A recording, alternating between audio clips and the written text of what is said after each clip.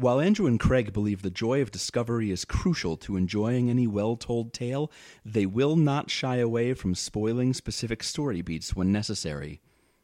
Plus, these are books you should have read by now.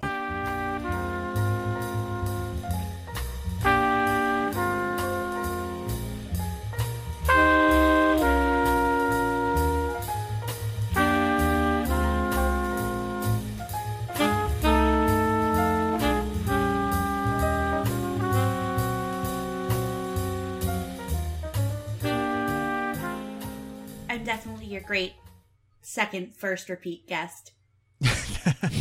What? You've chosen so well, you guys. I can't even.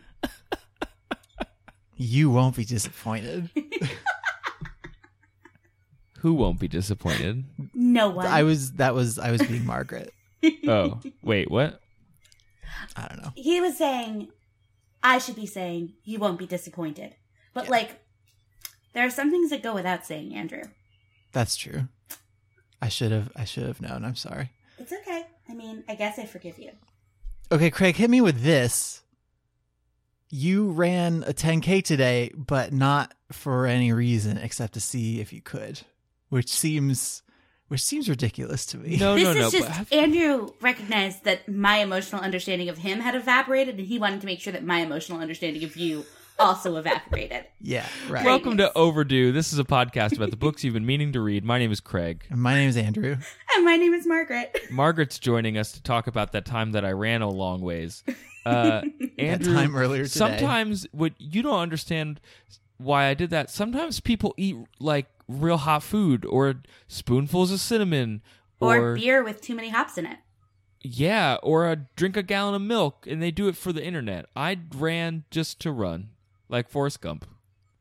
I'm not sure what the connection is supposed to be. Are you judging people who do things for the internet, or are you just saying that sometimes people do things? That's pretty tenuous when you're doing a podcast for the internet. And there's there's no rhyme or reason to the things that happen in everybody's lives. No, well, yeah, we are all just atoms bouncing against each other until the world dies. I was saying that sometimes people just do things to see if they can do them. Like, can I eat this pepper filled with ghost spiders? Can I drive a car up the Grand Canyon? Can I raise a child and pay for them to go to college? People do all sorts of things. I don't know how many people have kids just to see, just to see what I think. You know what I wonder if I can do? Hey guys, who's going to give me $5 if I have a kid and get it all the way through college? Hey guys, I think I could do it. That's basically what I guess once you from adjust your lunch. for inflation, yeah, it would be like $20.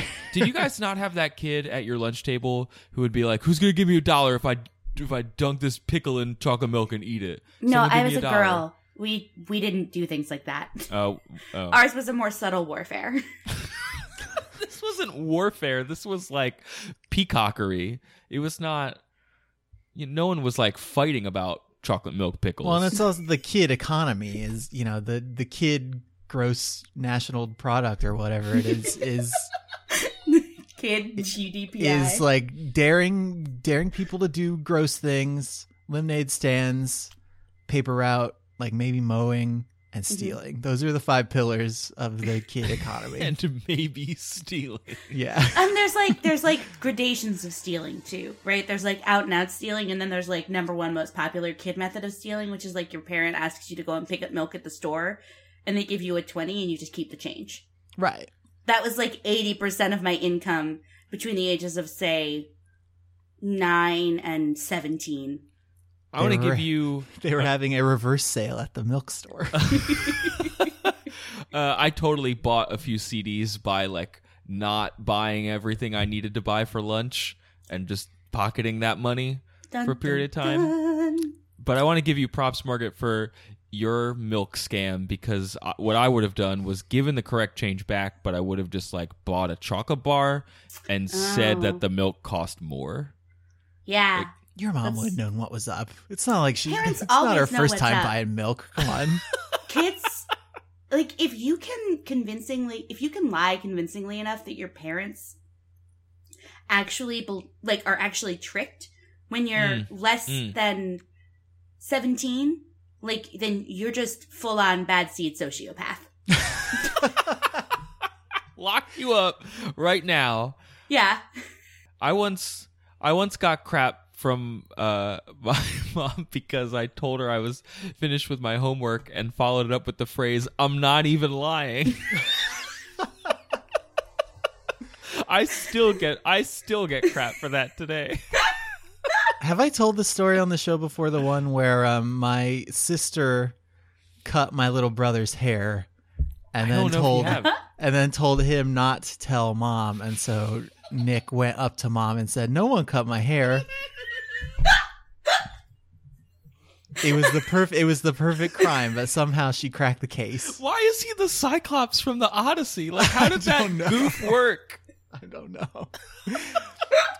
So this is a show about books. This week it could just be a show about swapping stories. Yeah, we could just tell tales out of school the whole time, and I'm sure that will happen a little bit more. But this week, Craig and I are having very special guest Margaret H. Willison back on the show because it was pretty fun last time. Yeah, I had a great time. Yeah, she's at Mrs. Friday Next on Twitter, just getting a little brand promotion in there. Margaret, what did you read for our show this week?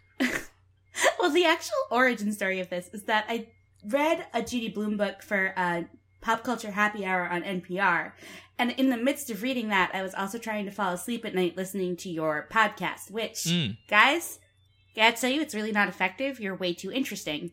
That's very nice of you. Or we cause such nightmares that you couldn't possibly get any. Guys! I gotta stay up and listen to this milk story. But the point is, I was listening to your podcast at like 12:37 at night, and I was thinking about Judy Blume, and I was like, you know what? I've never read Are You There, God? It's Me, Margaret. And I was like, I have to read it for overdue. Like, this has to be an episode. And I wrote you to an email right then and there where I was like, guys, this has to be an episode. This is an opportunity we have to act upon. And you guys were on board, and that's how I arm wrestled my way back into your arms. Wait, did you arm wrestle either of us? Who did you arm wrestle to get into our arms? That's just my standard term for persuading people. I like it. My go-to line is that I arm wrestle socially awkward men into being friends with me. But, like, that doesn't really apply in this circumstance, because neither of you two are, well, at least time being friends with you, have ever been particularly socially awkward. We do a pretty good job of faking it, I think.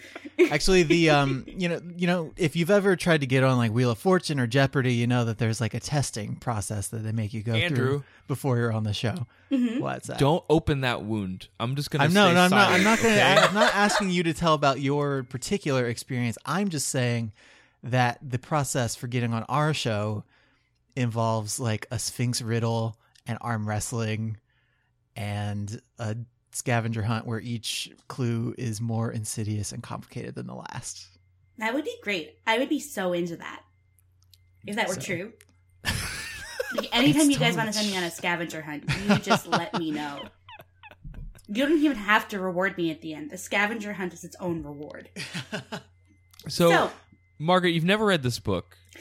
Right. But you had read Judy Blume. What do we know about Judy Blume? What's her deal? I'd read some Judy Blume. I read Forever when I was in library school.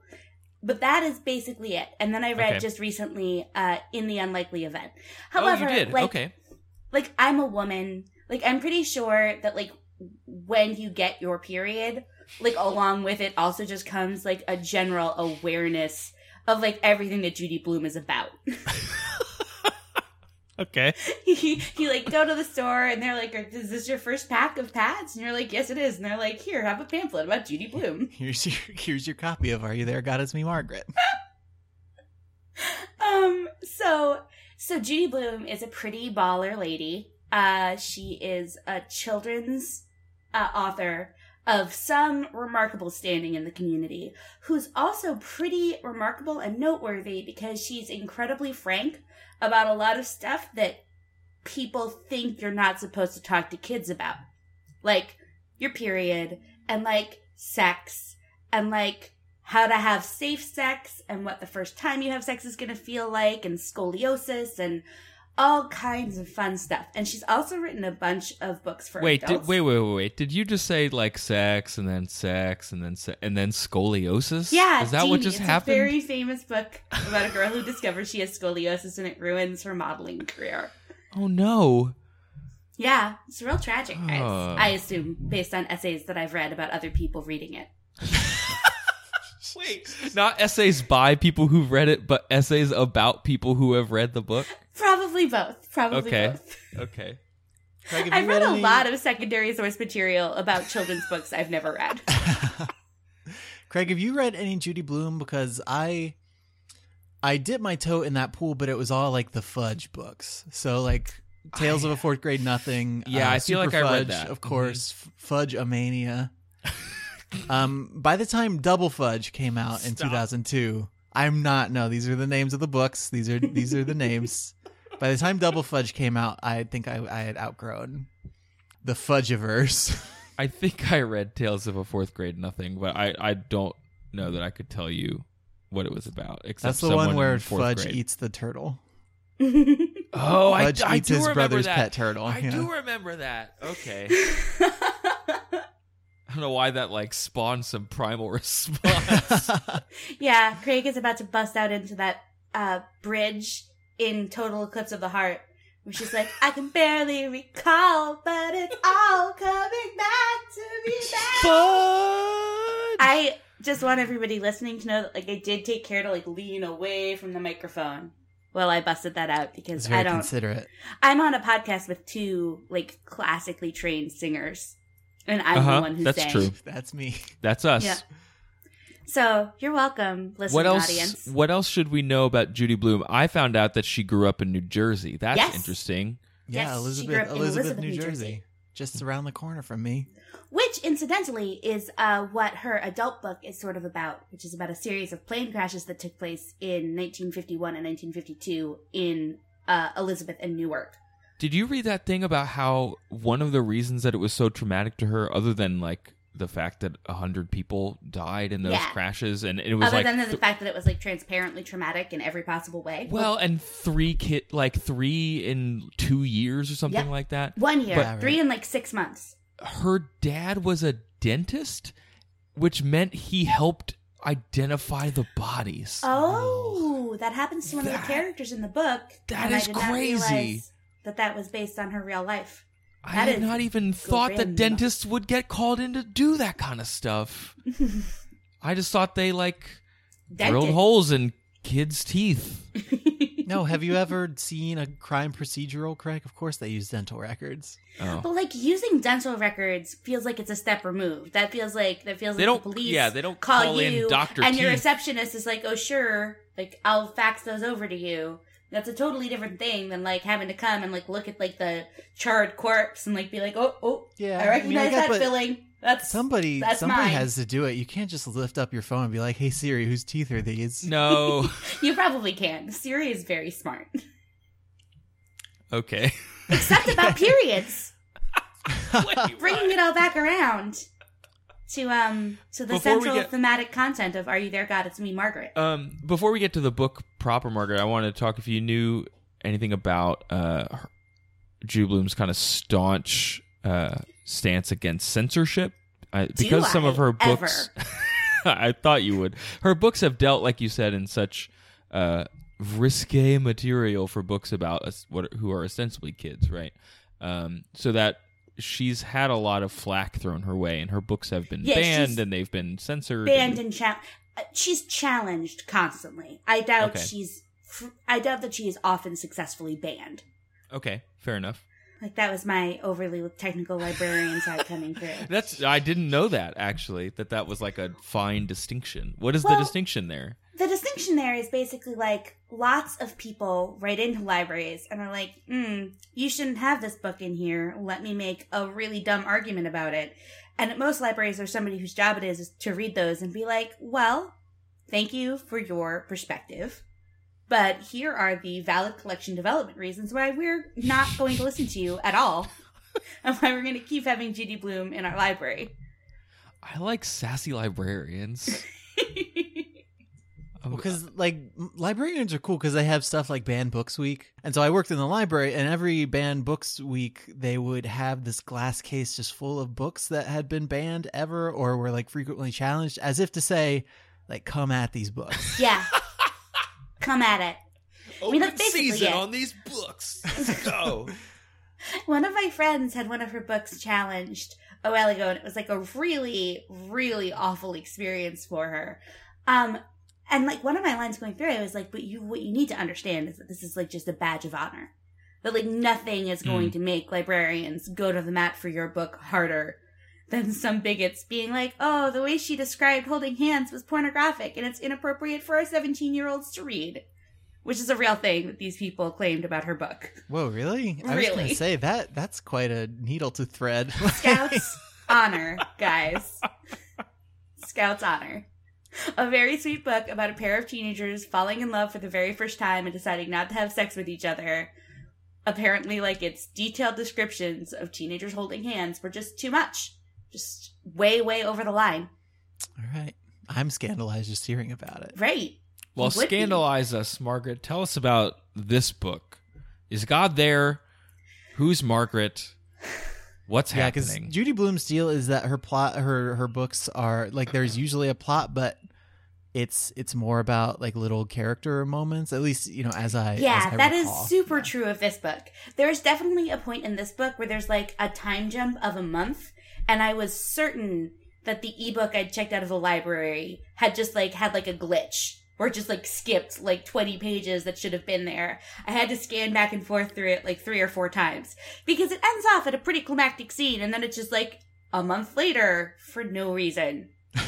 With none of the stuff from that climactic scene being resolved. And you're like, oh, well, I guess that's one way to play it, Judy.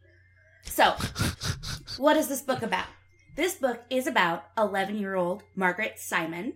She is moving from New York to the suburbs of New Jersey with her parents, and she has no religion officially, but a very personal relationship with God, wherein she just addresses her concerns to him very directly. And okay. Her concerns are basically, please God, let me be normal. Please God, would you make my boobs grow already? And please God, make sure I'm not the last one of my friends to get my period because I'll just die. And also, there's a sort of sub-journey where she's, like, trying to figure out, like, what's the deal with religion? And her religious life is so fraught because her mom is Christian and her dad is Jewish. And her mom's parents actually disowned her and stopped speaking to her for 14 years when she married her dad.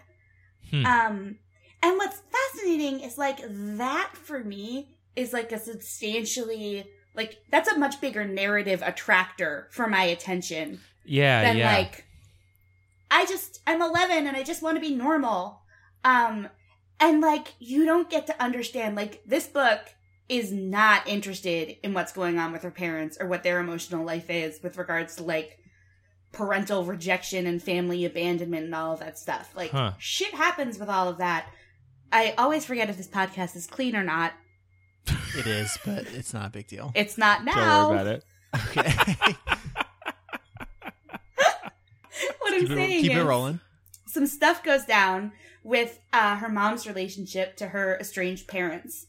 And, like, you really don't get much... Like, the biggest focus the book has on that is that, like, it prevents Margaret from taking a vacation she wanted to take to Florida with her other grandma. Well, because is it told from... Yeah, it's completely... Yeah. If it's not first person, I think it's third person omniscient. Like as in, like, you have a complete view of everything that's going on in Margaret's head, but not a complete view of everything that's going on in everyone else's head. Okay. But, like, the book starts out, and it's like, so, I've studied children's literature, I have an idea of how all of this stuff works. So, like, I knew what I was coming into. I knew that I was coming into a book that was probably going to be about periods, and I knew that there was going to be a lot of repeating of the phrase, I must increase my bust. Which, like, somebody should make that into a ringtone for their phone. Just me saying, I must increase my bust. Now what? Or like a cross-stitch pillow or something. Or like... both. Yeah. Okay. What is Like, I'm what's sure the, you could already buy it as a cross-stitch pillow. Like, this what's is a the- seminal book. What's the deal with that mantra? Like, That mantra is the mantra that you say while you do these little exercises that are supposed to make your boobs grow. okay. And, So wait, real quick. When was this book? This was 1972? 73? 1970. 1970. Okay. I Is definitely this- thought it was earlier. Is this a thing that you experienced, Margaret? Like, how much of like as we kind of dive into this like pre-adolescent girl ritual bust exercises, Right. Like, how much of that is a thing that occurred in the 90s? I can't really speak to how much of it was a thing that occurred in the 90s. I'm sure you're going to get a lot of people who write in and say that they read this book when they were like 9 and it was everything that they wanted to know about everything. It was like a godsend for them. Mm-hmm. For me, like, these Margaret Simon's concerns are the absolute inverse of Margaret H. Willison's concerns at that same age. Which is like, Interesting. she's very eager for her bust to increase and to get her period. And I was like, please keep all of that shit away from me as long as possible. And like, her primary narrative concern is like, she just wants to be normal. She wants to be normal among her peers. And my primary narrative concern was like, when is somebody going to show up, tell me I'm not normal, and be like, here's a magic sword, please save the kingdom. That was absolutely my frame on life. Someone needed you to you needed someone to show up and be like, "Hey, I need you to take this to Mount Doom." You needed to be never-ending storied. Uh-huh. And- Right. So for me, it's like, I think even if this book had been presented to me at the age appropriate moment, I wouldn't have much emotionally connected to it, despite my noted egomaniacal love of anyone who shares my name. Fictional Okay. characters with my name are my favorite fictional characters consistently. But it sounds like you didn't, even thinking like in retrospect, you didn't really identify with the experience is in this book. Yeah, where my I think experience of pre-adolescence was very different. Mhm. And when she moves to this neighborhood, she sort of falls in with this very tight-knit but pretty shitty group of girlfriends, I can say, from, an adult vantage point. And, like, I had my period where I fell in with a tight but pretty shitty group of girlfriends, but it wasn't until a year later. It happened when I started middle school. And at that point, like, there was a little bit less play acting involved. Like when you're 11 and you're talking about boys, it's just like a dress rehearsal for when you're actually going to have feelings about boys. Mhm. And so for me, when I was 12 going on 13 and I was in with this Mean Girls-ish sort of clique, there was a little bit more skin in the game for all of us when we were obsessing about boys and our busts increasing or not, and so forth. But there are some things that are key, like one of her mean girlfriends is like, we're having a secret society and we're all going to have made-up names and everybody has to wear a bra at every single outing of it. And that means that Margaret has to, rush out and get, a training bra with her mom. Okay. And, this is actually, I remember in 7th grade, I didn't need a bra yet, but it was, summertime, and we started wearing spaghetti strap tank tops, and, it was, a thing. It was, you could see which girls were wearing them and which girls weren't, and that was the moment that you knew, you needed to have the right straps there, even if there was nothing for them to hold up yet. And so, you would go with your mom, and it would be absolutely mortifying. It would be, the worst day of your entire life. Which, by the way, is that how Margaret lives it in the book? Does that scene happen, or does something similar happen? Her experience of getting her bra for the first time is definitely less traumatic than mine was, because she is taken to a nice, well-lit department store, and on her way out, she sees, another one of her friends in there getting a bra, and so, they both pretend that they're shopping for flannel pajamas, but they both know what's up. So... And you had to go in an alley I behind went- behind guys. a Sheetz Guys. gas station and buy a People are bra going to be from learning a lot about my journey through puberty when they listen to this. And what I'm going to tell you is that we went to Lady Grace in Brookline Village, and it was me and a raft of 67 to 75-year-old Russian ladies. Okay. And like one of the Russian ladies was trying bras on in the changing room, and she did not even bother to like pull that curtain closed. She didn't even make an attempt. So I just walked in there with my training bras, and I was confronted with like the ultimate decay of the female figure, and I was like, God. well, Jeez. might as well just die now. Well, we all gotta grow up sometime. It's literally all downhill from here. Margaret, that woman's been Russian for 70 years. She doesn't care. She could do what she needs to do. No, and like, God bless. Like I hope someday to be that old lady. Like, to open some other young girl's eyes. yeah, I aspire to being all out of fucks to give. So she can talk about it on a podcast. Exactly. But like at 12, like I still had a lot of fucks to give, and like it just like short circuited my brain. And I think it made me convinced for much longer than it should have been that I was still an A cup, because I was just so unwilling to go back to a bra shop and get measured. This bra's good. It'll last me for the rest of my life. That's will never fine. Need another one again. Yep, absolutely. All right. There is not an analog, right, Andrew? Is there an analog like let me go buy the dude clothing? Like there's nothing there.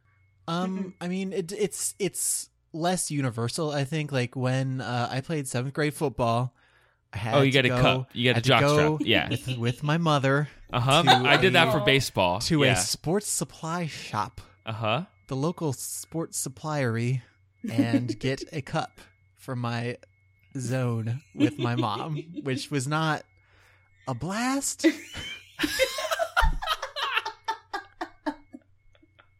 Like it all ended fine. Some air dried decrepit dongs in the process. Yeah, there aren't like old guys just like checking out the sporting crotches. No, like as I recall, you don't need to go and try it on and make sure it fits. Like I think they just give you one, and then that's your cup now. Well, and no one is like at school like, oh man, do you have your cup yet? Like, how's that going? God, if I don't buy my Nobody cup, is like... if I don't buy my cup soon, I'll just die. I'll be mortified. That's just not a thing that happens. So we had it like, easy. My puberty experience all happened like behind closed doors, because I don't know, Craig, like we came up as the internet was becoming a thing. And so I think that's how that's how I got access to a lot of stuff that I probably shouldn't have had access to just yet. Oh, do you mean porn? Yes, pornography. We found some sort of like knockoff Hustler magazine in my friend's backyard. That's They look how at Playboy I got it. in That's this. how I got educated.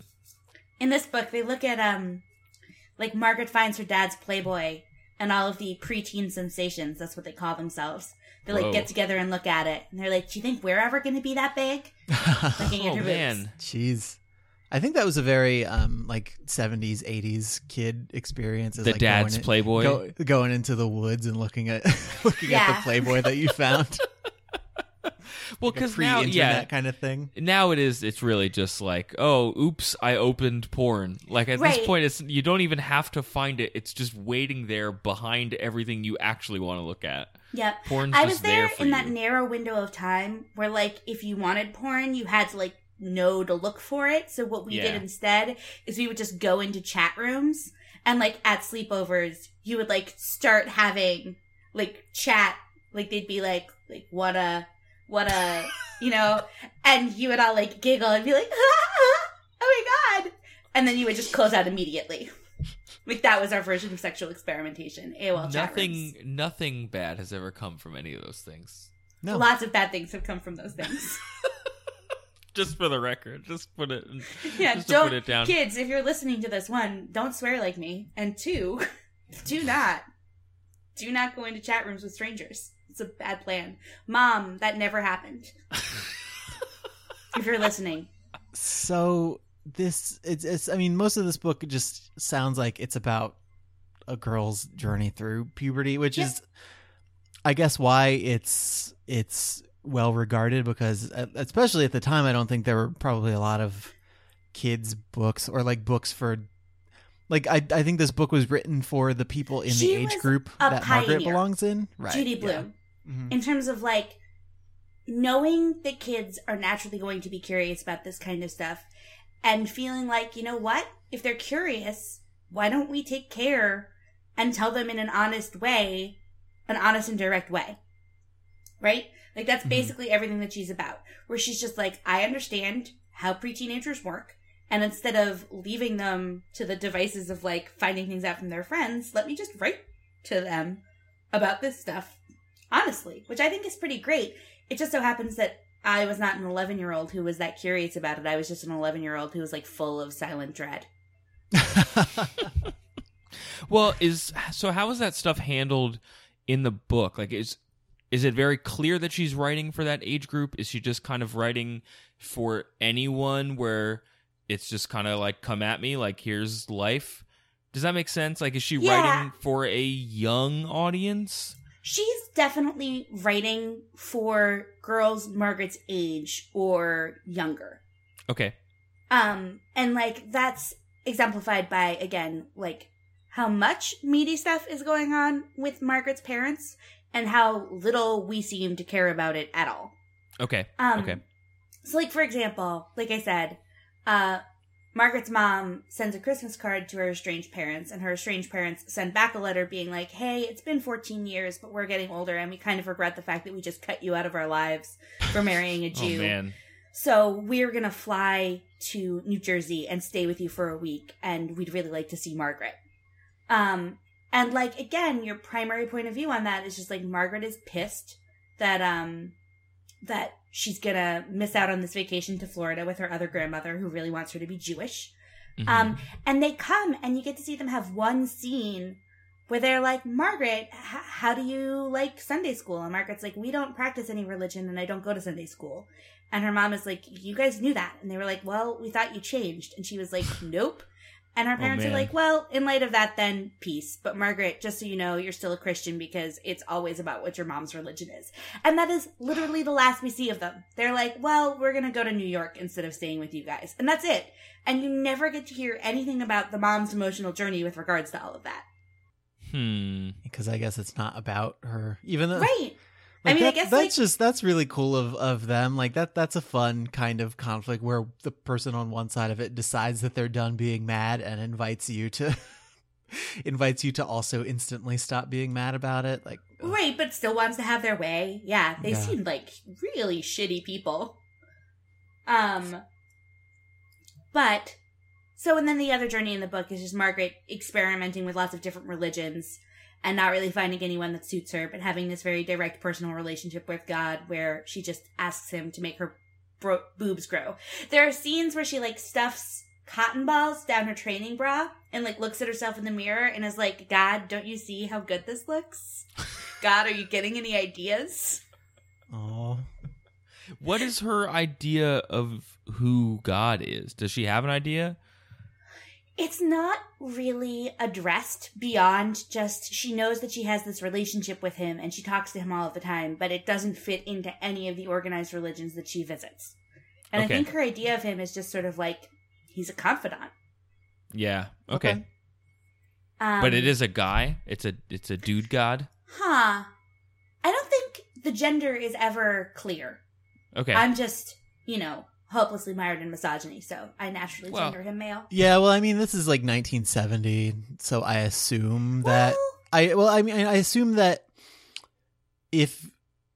most people who are reading it would assume like a male god, because like that image of the like beardy white guy god has been Santa Claus in a bathrobe. Yeah, has been like so. Oh my God, have you ever seen God and Santa Claus together in the same room? Nope, Dun, never. dun, Craig, dun. I think you just blew this whole thing wide open. Oh my God, I'm being raptured.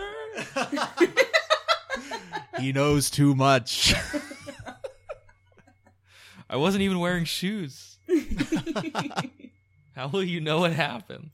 What was I talking about? Sorry, you were talking about We all how God and Santa are the same person. What were you talking about? What was the last serious thing I was talking about? How in the 1970s people would probably have she would probably have assumed that her readers thought God was okay, a male. yeah, that was the thread. Is what is it? Does it mean anything if she's talking to a male god, or is it just incidental? It's entirely incidental. God's Fair only enough. role is like warm, concerned person with whom she can be completely frank. It seems like. And beyond that, she doesn't seem to have any direct conception of Zim or Zur. To use the non-gender specific pronouns. Okay. And I wanted to ask you, Margaret, about the notion that this is kind of like my own background. The notion that a mixed religious family, specifically the Christian Jewish family, would like be problematic does not jive with my experience. Like my experience as a kid, I knew a couple of people who came from that background. One of their parents seemed to care more than the other, and they just kind of worked it out. Now maybe I wasn't privy to the rest of their family, so I don't know who was mad about what, but the kids I knew seemed to be fine with like, well, I get some presents on these days and I get presents on this day, and then like also we celebrate Passover. Like that seemed to be what the deal was. How does that jive in this book? And as a larger question, like religion in general, if she's trying out other religions in this book, the book's 40 years old. Like, what does that feel like?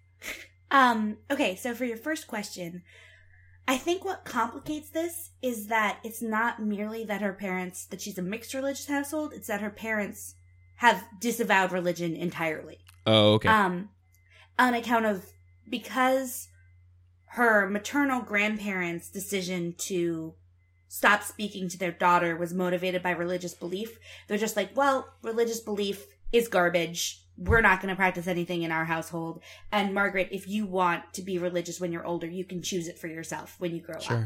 Interesting. So are they like openly atheists, or are they just kind of like lapsed whatever, we just don't go? And They're we don't openly think about it all atheists. that much? Okay. Like they exchange gifts at Christmas because it's an American tradition, but they refer to them as like American tradition gifts and stuff like that. And this wasn't a problem for Margaret when they were living in New York, but when they moved to New Jersey, it's a major problem because there are lots of sort of like social engagements arranged around whether you're Jewish or whether you're Christian. Yeah. And so it's like either you're going to join the YMCA if you're Christian, or you're going to join the Jewish Community Center if you're Jewish. And like she doesn't know what she's supposed to be, and everybody's very anxious about it. And both sets of her grandparents are like real anxious about it and want her to be on their team. And you see that a little bit in like the one scene with her maternal grandparents, but you see it a lot in her ongoing interactions with her paternal grandmother, who's like super involved in her life. And you get the sense that one of the reasons that they moved to New Jersey is to make it a little bit harder for her paternal grandmother to exert so much influence on her. And one of the reasons you grasp that that's the case is because her parents feel like Sylvia is really trying to pull Margaret into Judaism, and they don't want that influence exerted on her. They want her to continue to be a-religious as long as she wants to be. Interesting. You know, I can't help but wonder, like you hear primarily about like the menstruation stuff when people are talking about why this book gets challenged, but I can't help but wonder if some of that religious questioning and like ambiguity drove some of the efforts to get it banned, or like some of the backlash to it. Right. And also probably just some of the like thoroughly a-religious direct relationship with God that she has. Where it's like she's not really praying to God being like, please God, like take away my sins or anything like that for the most part. She has like one conversation with him where she's done something that she's really ashamed of and she wants him to, be okay her. with it. Yeah. Yeah, just she Be wants cool. to have somebody to talk about it with. Are you there, God? Please be cool. Are you there, God? It's me, Margaret. Please So this is- be cool about this. This is not like Catholic God. This is like the God that helps people win football games. Yeah, exclusively. Okay. Or the God that gives people Grammys. Right? Or the I God think those that, might be the same guy. Mm-hmm. the God that giveth trips to Florida with your paternal grandmother, and also the God that taketh them away. Okay. He contains multitudes, that guy. And Girl, whoever.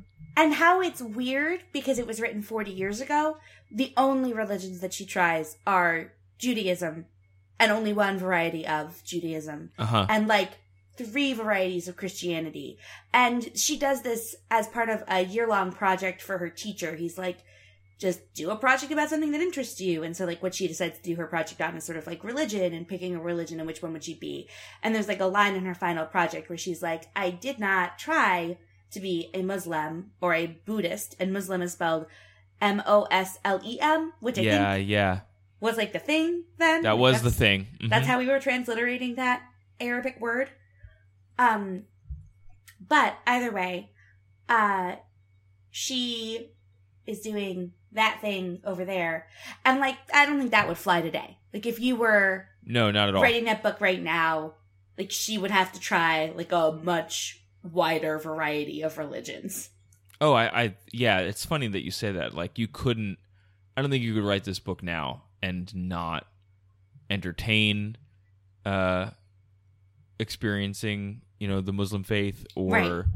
experimenting. You would at least need to with, have the big 3 Judeo-Christian faiths, which you would have does to, encompass and Islam. hopefully experiment a bit wider with, your Christianity and your Judaism also. And I'll confess ignorance, like, I'm preposterously ignorant about different parts of the Muslim faith. I know they exist, but that is something I am not well versed in at all. So if I was Margaret, I might want to learn about that. Exactly. But let's say that. I mean, I've got, like, the intro religion class under my belt, and precisely. That's, like, about as much as I know, but... But, Guys, I'm kind of an expert on this. My roommate in college was a religious studies major. Oh, man, and you she know wrote all an of honors it. thesis, so Yeah. I basically know everything there is to know about Islam. It's not true at all. Before we start to wind down, I think we have some time left. I want to ask about the grandparent thing for both of you guys, because the overbearing grandparent thing is not part of my life experience. It's like I grew up with one grandparent living in our house with us. Wow. Who wasn't because- overbearing? No, well, I mean, she had her Snaps things. to your grandmother. She was living with us. I think when I was little, I don't know if she'd had any health issues, but like basically my mom was taking care of her in the latter part of her life. But the other side of the family I saw occasionally for a couple of years and then stopped seeing. So like I don't identify with that experience of like watching my parents struggle to be told how to live their lives. Mm-hmm. If that makes sense, like where you watch an adult be forced to be a child again, Right. in a weird way. Yeah. And to like be asked to play off your parents, like that's not a thing I have any experience with.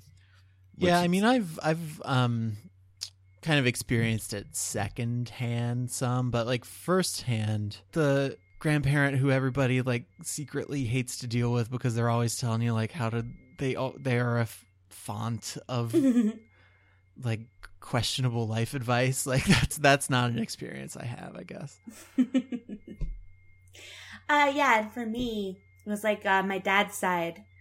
I didn't call my grandma. We called her Will, short for Willa Lee. Because That's an awesome name. Because when she first became a grandmother, she was too young to be grandma. And she was like a very nice, urbane lady who liked seeing me once a year and didn't really have much else to do with me, which was cool by me. It was fine. Me and Willa Lee Willison, we got along A-okay. That's a name. She's very, that set of grandparents, I didn't know Bob at all, but I call him Bob, I don't call him granddad, and like my main stories about him were like stories of his like social alcoholic hijinks. Like one time he climbed a telephone pole wearing a cowboy hat because he felt like nobody in the house was paying enough attention to him. Yeah. And they weren't allowed to go out on New Year's Eve because he referred to it as amateur's night for drinking. But I get the impression from the stories that I hear about those two that they're very like Don and Betty Draper. That was their shtick. Yeah, absolutely. Well, Will was a model before she got married. So we have some like very alluring pictures of her with like baby Candace and like the milkman, and she's like selling milk in Pittsburgh. My mom's mom, she pulled, I don't know how she did this, but at some point she, or maybe my mom or somebody, like got us to call her Grandma Darling, like Grandma comma Darling. And then for a long stretch, like she was Grandma Darling. That's like just, that was it becomes her, that was one her word name. at that point. Yeah, it's like an epithet. That's That was cool. pretty cool. Like, I hope that Yeah. I can pull that kind I'm of definitely heist. filing that one away. Yeah, right. That's a great tactic. And then my mom's parents would have been much more involved and overbearing, but we were like kind of geographically and ideologically removed. So my mom is the only girl of 4 boys, and the 4 boys are very peas in a pod, and my mom is a little bit black sheep, not in the pod. Sure. So Because sheeps don't go in pods. sheep don't go in pods, exactly. What is that sheep doing stomping all over that pod? What is even happening? You got all the peas in the pod, and then you have the black-eyed peas who are over to the side, who don't go in the pod. So like they probably would have been a little bit more overbearing if I was in rural Pennsylvania, like right in their purview, and or if I had played a sport. Right, my grandfather was like very competitive about his grandchildren's athletic careers. So to like, I guess to bring it back to the book for just like a minute before we wrap up, it's like Judy Blume writes this book, and she's very frank with kids about you know what is normal, like what is happening to your bodies, like what the kind of questioning and learning didactic, and stuff that I would like yeah which I would not say of Forever. Forever is incredibly didactic. But it's just it's interesting how, you know, she describes these experiences, and there's not like a super heavy plot thread, and that has pretty much inspired us for most of the length of this podcast to just talk about like how those experiences match up with ours, rather than talking about the book directly. Mm-hmm. I think that's I'd like love totally to know, fine for a podcast episode. I'd love to know, you guys, like where were you when you first started your periods? I was in a Walmart. No, I don't know. I never got that. Is actually where the book ends, by the way. I'm still waiting. Is something wrong with me, you guys? That's where the book ends. There's this climactic scene where her grandparents like peace out, and then you fast forward to a month later, and she hands in her "This is my religious project for the year" letter to her teacher. And then the final chapter is like she's packing to get ready for summer camp. And, like, she gets her period, and everybody's really excited, and she's been icing God out for a few chapters because he didn't let her go to Florida. And then she starts talking to him again, and she's like, "God, it happened. Are you there? God, it's me, Margaret. I got my period. I'm normal." And Janie's going to be the last one who doesn't have it. Poor Janie. I'm going to read the book about Janie. Is anyone there? It's me, Janie. I'm dead inside. It's me, Janie. Real quick before we sign off, Margaret, would you assume you had a 10-year-old daughter? Mm-hmm. Would you give this to her book and say, "Here's what's up"? Give this to her book. Give this book to her and say, "Here's what's up." This is the kind of book that I don't think you should ever give to a child. What I think you should do is you should just buy it and leave it lying around strategic places. Okay. So that if they are curious, they have good material to hand to answer their questions, but they don't have to contemplate the fact that you know that they're curious, because that's the most mortifying thing in the entire world. Fair That's an interesting angle. So everybody, buy a copy of My Body, Myself, Our Bodies, Ourselves, whichever suits your fancy, and just put it on a low shelf. Just put it in the pantry next to the Swiss cake rolls. What's under all these cookies? Oh, it's Tropic of Capricorn. What's happening? That's a very specific kind of like a hands-off parenting style where you're just trying to nudge the ship in the right direction the whole time. Why is this SAT prep book covered in sandwiches? What's going on? Who filled my Xbox with E.E. Cummings poems? Dad. Exactly. Why'd you change my desktop wallpaper to this Claude Monet picture? I had all this like Selena Gomez music and it's the Beatles now. What happened? Dad. Yep. Parenting, Cool. like underground parenting. Covert parenting. Covert parenting. You can't get caught doing it. If you're doing it right, they won't know that you did anything at all. That's basically. the goal. Yeah. That's the dream. It's God's philosophy too, right? Mm-hmm. If you're there, God, you can send us some email at overduepod@gmail.com. You can also tweet at us at twitter.com/overduepod. God, tweet at us. God, hey, God, do you have Facebook? Are you there, on Facebook God? yet? Please especially tweet at me, Margaret. God at God.biz. And if you're on Facebook, God, you should get on facebook.com/overduepod and give us a like. Because I think your like would count for more than a mere mortal. I think when God's on Facebook, it's not a like, it's a blessing.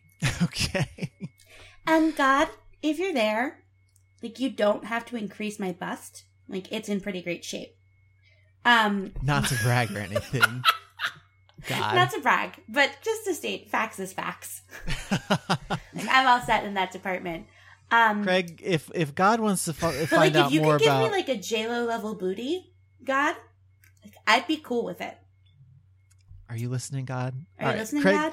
if God wants to find out more about our show, he should fire up Internet Explorer and go where? You should go to overduegodcast.com, overduepodcast.com, where he can find old episodes of the show. He can find Amazon links to the books that we've read and are reading soon. He can find links to our Stitcher, RSS, and iTunes feeds. If God uses iTunes, it'd be really great if he left a rating or a review of the show. It actually boosts us in the rankings and helps people discover the show. And if God was super kind, he would head on over to our Patreon campaign and kick in a few extra bucks to help grow the show and keep it operating as smoothly as it's going. Obviously, it's very, very smooth. It's as so it is. smooth. Margaret, thank you so much for joining us. Anytime, guys. I feel like we should really close this one out with a nice little chant, all three of us, of I must. I must increase my bust. I'm going to go work on that right now. Margaret, if people want to find you real quick, why don't you do some brand boosting? If people want to find me, they can talk to me on Twitter at Mrs. Friday Next. And if that's not sufficient for them, they can find the tiny letter that I run with my friend Sophie at tinyletter.com/2bossydames. And I look forward to hearing from all of you, especially about how phenomenal my bust is. Don't talk to me about that. That's a joke. All right, everybody. You guys get on that. We'll be back next Monday. Until then, try to be happy.